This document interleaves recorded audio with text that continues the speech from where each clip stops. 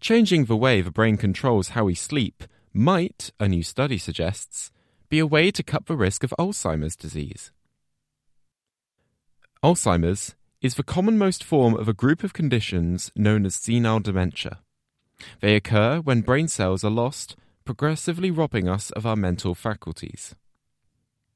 In Alzheimer's disease, it's caused by a buildup of a toxic chemical known as A-beta, also known as beta-amyloid.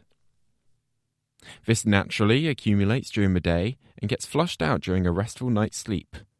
But by studying mice that have been genetically programmed to develop a form of Alzheimer's, Janine Chin found that a part of the brain that stops us from being disturbed when we're asleep is less active than it should be. This robs the animals of rest and means they don't clear out the toxic amyloid. These mice have been a wonderful window into disease. When we just looked in the brains of these mice to see what was different, we actually found that a very specific brain region deep in the brain was actually much quieter than that brain region in normal mice. Now, when you say much quieter, do you mean the neurological chatter, the electrical activity in the nerve cells there is different in the mice that have Alzheimer's compared to not? That's exactly right.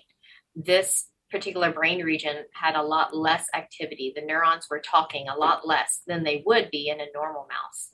Now, is that there from the get-go, or is this as the disease unfolds in those animals?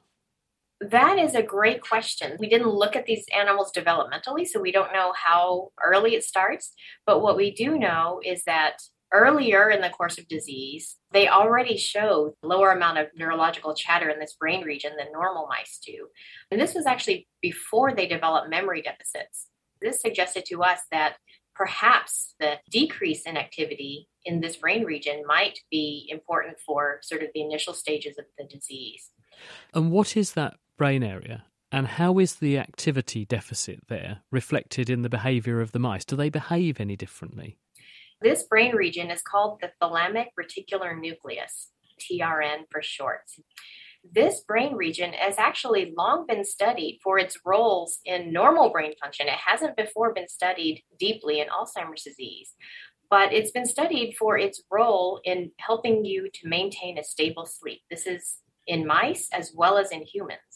So normally when you're asleep, this brain region is particularly active. And what it's doing is stopping your brain from being aware of a lot of sensory information, lights, sounds, touches that you're aware of if you're awake. When you're asleep, those same kinds of sensory stimuli you're not aware of. This brain region, the TRN, is inhibiting or stopping the flow of that information. So do these mice sleep badly then? Exactly. And so what this means is that the mice can fall asleep just like they normally would, and this is true in humans, but you're unable to really maintain a stable sleep state. In these mice, when they don't have the normal activity in the TRN, they wake up much more often than normal mice. Do we know why, or do we have a sort of idea in mind as to why poor quality sleep would be a risk factor for Alzheimer's? Yes, we do. There's a lot of research in the literature that suggests that there are two reasons. The first is that when you're asleep, your brain cells are less active. And this is important because A-beta, something that accumulates in the brains of Alzheimer's disease patients and makes these plaques that are sort of characteristic hallmarks of the disease, is made when neurons are active. And this is something normal. You're making it right now. I'm making A-beta right. We're all making A-beta right now. This is a normal process. But if you are not able to get rid of this periodically or have these normal sleep periods where your brain cells are quiet and you're making less of it, then you end up just accumulating too much of this in your brain. And this can increase the risk of Alzheimer's disease. So it's during sleep that the clean out happens. You get rid of the accumulated, you call it A-beta, beta amyloid, it also gets called, doesn't it? That builds up because of this enhanced neurological activity because people aren't sleeping properly. That's exactly right. When you're not sleeping well, you're just making too much of the A-beta. And there's another mechanism that's happening. This is that when you're in deep sleep and slow wave sleep, your brain is actually clearing out all the waste products and toxins throughout the day. And that includes A-beta. And so there's two things. One, if you're not sleeping well, you're making too much A beta and you're not able to really clear it out.